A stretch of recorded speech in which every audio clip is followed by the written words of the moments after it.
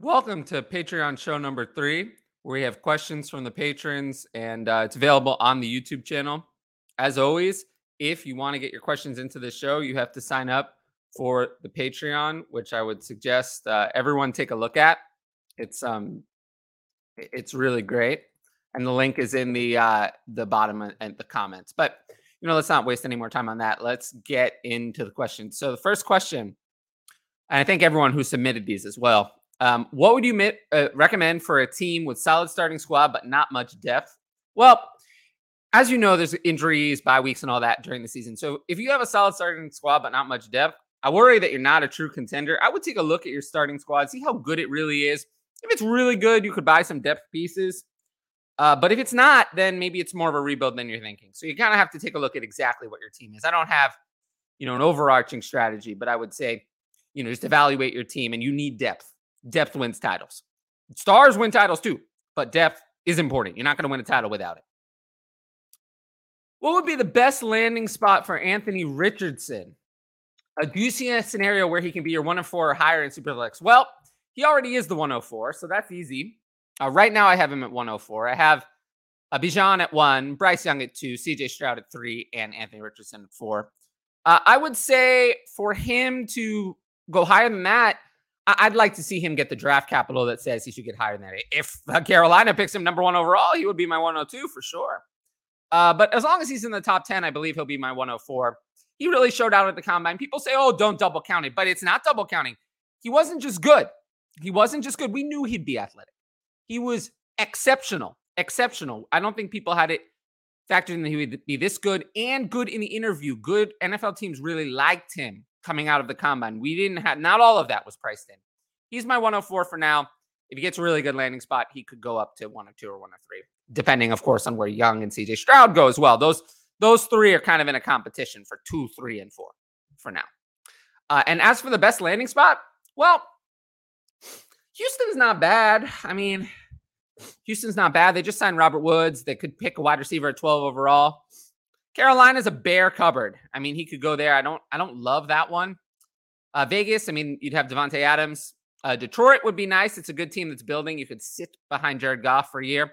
Seattle has 2 good wide receivers. You could sit behind Geno Smith for a year. I do think Anthony Richardson is not ready to play week 1. So, one of those 2 spots is good. A team that has a lot of weapons. Carolina would be rough. Indianapolis is not the end of the world, but they need someone beyond Michael Pittman. Advice on owning the 101.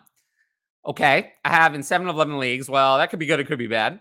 Some are ready to compete and some are not. Would you advise selling the 101 in leagues not ready to compete for more capital or hold? No matter what, I would advise putting the 101 on the block because I've seen some ridiculous returns from the 101. Things like Waddle plus a lot or A.J. Brown plus a lot, CeeDee Lamb plus. I've seen things like that. So I'll put it on the block no matter where you are. Put it on the block and see what you can get. You always want to explore all avenues, and I don't think Bijan Robinson is going to be worth that much more later. So I'm willing to take a great offer now. I don't want to wait. You don't want to. The enemy of good is better. The enemy of good is better. If you have something you really like, don't wait for a month later. Maybe there's something good, maybe not. I would take it now. And some of those offers I described, I've seen, the 103 and a 24 first and something else. That's another thing you could do. There's many, many options. You helped me immensely in my rebuild, but what am I doing with... I love this question. What am I doing with all these picks in 25-man rosters? 4 firsts, 4 seconds, 4 thirds, and 1 fourth. Consolidate. You got to consolidate. Use those picks to trade up or do what I often do and try to trade a 23 second and something for a 24 first. That Dynasty managers have gotten past that one. That one doesn't work as well anymore. It used to be easy. Now it's not. The easier thing, though, you can still do is trade 23 third and something for a 24 second. That's usually the consolidation move you can do. So I would look to do that. Consolidate, trade up, do whatever you need to do, but make consolidation trades. And if you have any specific ideas, always send them to me. But you want to consolidate in order to get your roster under the limit. And trading to 2024 or even 2025 can be a way to do that. Any players we're more worried about or more excited about after the combine? Well, excited, Anthony Richardson, Jackson Smith, and Jigba. They had great combines, Richardson especially. Outside of that, those were the 2 big winners. They were already great, but those were 2 big winners. Marvin Mims was a big winner, I think. he's really gotten himself in that higher tier. In terms of a concern, a Keishon Butte. I mean, Keishon Butte, he's not going to go. This is another Justin Ross to me. I don't think Keishon, not that he's going to be undrafted, but I don't think Keishon Butte goes on day 2. I think Keishon Butte goes on day 3. So he is kind of off my board. He was the biggest loser at the combine. In terms of other, I mean, yeah, he was really the one who just kind of fell off the map. Obviously, Jordan Addison did not have, he lost his claim to wide receiver 1. Now he's fighting between him and Quentin Johnston for 2 and 3. So he's someone who fell a little bit. But other than that, I think most people had a pretty good combine. Most people. And if you want one more winner, Zach Kuntz, tight end, Old Dominion. I never even heard of him, and he's now on my radar. Just another player to be excited about. But yeah, Jordan Addison is a big loser, but Keishon Butte is just dead in the water. And every other quarterback, Hendon Hooker, he wasn't going to do anything. Stetson Bennett actually had a good day, but all these other quarterbacks, Tanner McKee, Jaron Hall, Jay Kaner, Max Duggan, they all suck. They all suck. So we don't want any of those players. But Stetson Bennett put his claim in for QB6 in the class. He actually had a good combine, but all the others, those other quarterbacks I mentioned, they did not impress me. Did not impress me. But yeah, I mean, overall, I'd say most players had a good combine. It was a good combine for their value, but Keishon Butte, that's the one. Major downgrade. For team potentially set up for a big year with a good bit of first-round draft, okay, that's always good where you want to be. What kind of moves would be most beneficial? Well, you want to put the first-round picks on the block, kind of like what we said about the 101 question, and see what you can get. If you can get something like Garrett Wilson plus in the right offer or something along those lines, Chris Olave or anything like that, you want to do that. There's always hype around first-round picks, and sometimes you can trade them for more than they're worth. So you always have to be open to all moves. Don't shut off any avenues. But there's also nothing wrong if you don't get the offers you like about making the picks. You want to add young, talented players to a squad that's good already. That sounds like a good thing. So no problem with that. After the combine with Anthony Richardson stocks going up, JSN and Gibbs are a tier by themselves. Yeah, I would say that really in a super flex, Bijan Robinson is locked in as the 101 still. He's still a good bit ahead of the quarterbacks. Young, Stroud, and Richardson are all similar in value. That's a tier for me. Then JSN and Gibbs are a tier to themselves. They're the clear 5 and 6. I think they themselves are close. If Gibbs goes in the first round, I might lean his way. If he does not, I'll probably lean toward JSN at 5.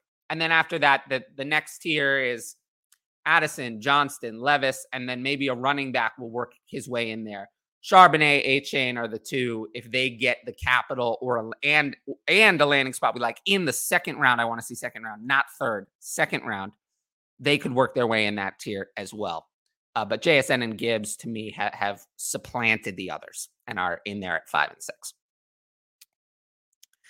And then, yeah, to mix in with this, do I think it becomes harder to trade back? No, I don't think so, because I think a lot of the best offers for the 101 are not trading into this class at all. You're looking at 2024 first and something else, CeeDee Lamb and something else, potentially another quarterback like Kyler Murray.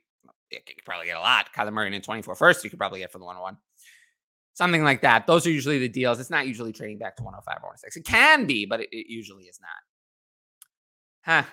The standard of player in Superflex Dynasty is becoming better and better each year, and it's harder to gain values of future. Okay, yeah. This is saying that Dynasty managers have become smarter. I agree with that. The things, I mentioned this a little bit earlier, the moves that you could do in the past, those old moves, trade the 201 for a 24 first. Yes, you can do that in some leagues, minimal leagues, not many.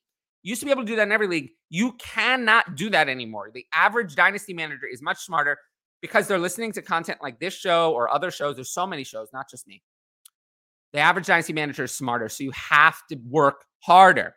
Work harder. If you can't outsmart people, you can outwork them. You can outoffer them. And one trick I like to use, and people hate this. They hate when I give this advice because I'm telling you to be annoying. But if you just send people a lot of offers, a lot of them, I don't care. It takes 20 offers, 30 offers, whatever it is, many offers, people suffer from something called decision fatigue. If you just wear them down, keep hammering them, eventually you will get what you want. You will get what you want. It will work. I promise you. I promise you. So keep hammering, don't give up, and that kind of thing. Any major sells before free agency hits? So a sell would be someone that you would expect free agency to hurt their value. If we look at that, Isaiah Pacheco for me, the Chiefs have been clearly linked to David Montgomery, and with Matt Nagy connection, I think that could easily happen. Isaiah Pacheco is someone I think the Chiefs are going to bring in some sort of veteran. They haven't re-signed Jerick McKinnon yet, which makes me even more think that they're going to bring in some sort of veteran. So Isaiah Pacheco is top of my list. He's like the big one. I have some slight concerns about Tyler Algier, but I'm more worried about the draft for him. But yeah, Isaiah Pacheco is the big one. And Javonte Williams. Javonte Williams has been a sell for me the whole time. He's not going to play week 1. He can say it as much as he wants. I mean, he can say it. Those are words, but that is not going to happen. He's more likely to miss 10 weeks than he is to play week 1. And the Broncos could sign another running back. DeAndre Swift, potentially. They could bring in someone else. In terms of wide receivers, the wide receiver free agent market is so thin that I'm not too worried about the wide receivers being sold for free during free agency. I mean, Jacoby Myers, I don't know if he's even good enough to move. Like if Jacoby Myers signed on the Packers, is it really going to affect your value of Christian Watson that much? Probably not. So yeah, I would say Isaiah Pacheco is my biggest name. Joe Mixon, just because he could be cut and then not get as good of a job elsewhere. Dalvin Cook, same reason. Rachaad White, I do think Tampa Bay is going to explore another option, but it could be in the draft, not in free agency. James Cook, I really, really do not think they're going to go in with the James Cook show next year. But again, that could be the draft. There are a lot of running back free agents. Also, I would say a lot of the running back free agents are probably not going to be as, not get the landing spots we want. You might want to even sell them while there's still hope, like Damian Harris or Alexander Mattison. I think these are going to be more backups, but some people have hope for them hitting free agency. So that's a decent list. And Dalton Schultz, I don't think we're going to like whatever the landing spot is. What do you think the Panthers front office plans are after the trade for pick number 1? How will they rebuild the offense? I talked about this for 60 minutes yesterday on the live stream with Ryan and Patrick, and I suggest everyone watch that. However, it's clear that the Panthers are not going to be very good. They have a second and a third and a fourth round pick. They have decent draft capital. Like they still have the pick quarterback at 1, probably a wide receiver at 40 overall. And then they have a pick in the third and 2 in the fourth. They still have nothing at running back, nothing at tight end, really. I think that honestly, the Panthers are tanking. All of the bad salary cap is going to hit from the DJ Moore trade and then other things in 2023. This is not going to be able to field a competitive team in 2023. The goal for 2023 is to make Bryce Young or CJ Stroud have a good developmental season, but they are not ready. But all the money comes off the books after 2023. They're going to have a lot of cap space in 2024. Kind of looking a little bit like the Bears, were going into this year. You just know it's not going to be good this year. It's just not. They're not going to be able to field a competitive roster. They just are not going to be able to. But they're setting themselves up for, their second year of their rookie quarterback in 2024 and beyond. And then they can do anything. Teams are not bad forever.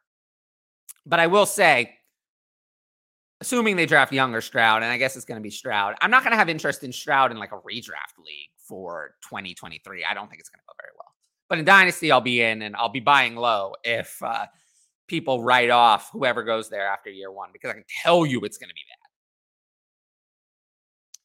bad. Okay, this is actually an interesting question. Do you think we could see interest in Lamar Jackson pick up after the NFL draft? I believe the trade compensation becomes a 24 and 25 first half draft. So Lamar Jackson signed the non-exclusive franchise tender, which means that any team could offer 2 first-round draft picks and sign him to an offer sheet, which the Ravens would have 5 days to match or not.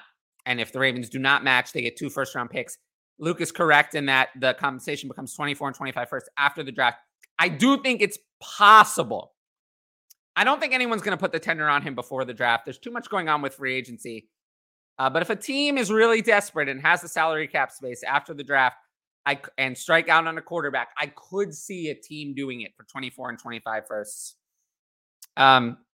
Washington, Atlanta, if they strike out on quarterback, would be 2 of the teams at the top of my list. They said they're not interested now, but they could be interested later. So those would be the teams that I think might be interested in Lamar. Yeah. we'll have to see. I do think the most likely scenario is that he remains with the Ravens. And yeah, this we talked about this. We talked about this just now, and then it has been talked about, but not as much in the mainstream conversation. I do think teams would prefer to give 24 and 25 first over their 23 and 24. So it maybe the market for him will pick up after the draft, and also then everything is kind of settled in, and you know what kind of team you have, so you can kind of see. But yeah, the Falcons are really the team that makes sense, to be honest with you. Let's see. That's all the questions. So this shorter show because I did a whole live stream yesterday, and it's it's other things. But I appreciate everyone who watched. Try to jump into the questions, get this show done really quick. I will put the link to my Patreon in the in the chat at the comments at the bottom, and then I'll also put it up as kind of like a title card on the show screen at some point. So you should be able to see that. And yeah, I will have coverage of the free agency tampering period Monday 2 p.m. Eastern, Tuesday 7:30 p.m. Eastern, and I will see you all later. Thanks for watching, and peace.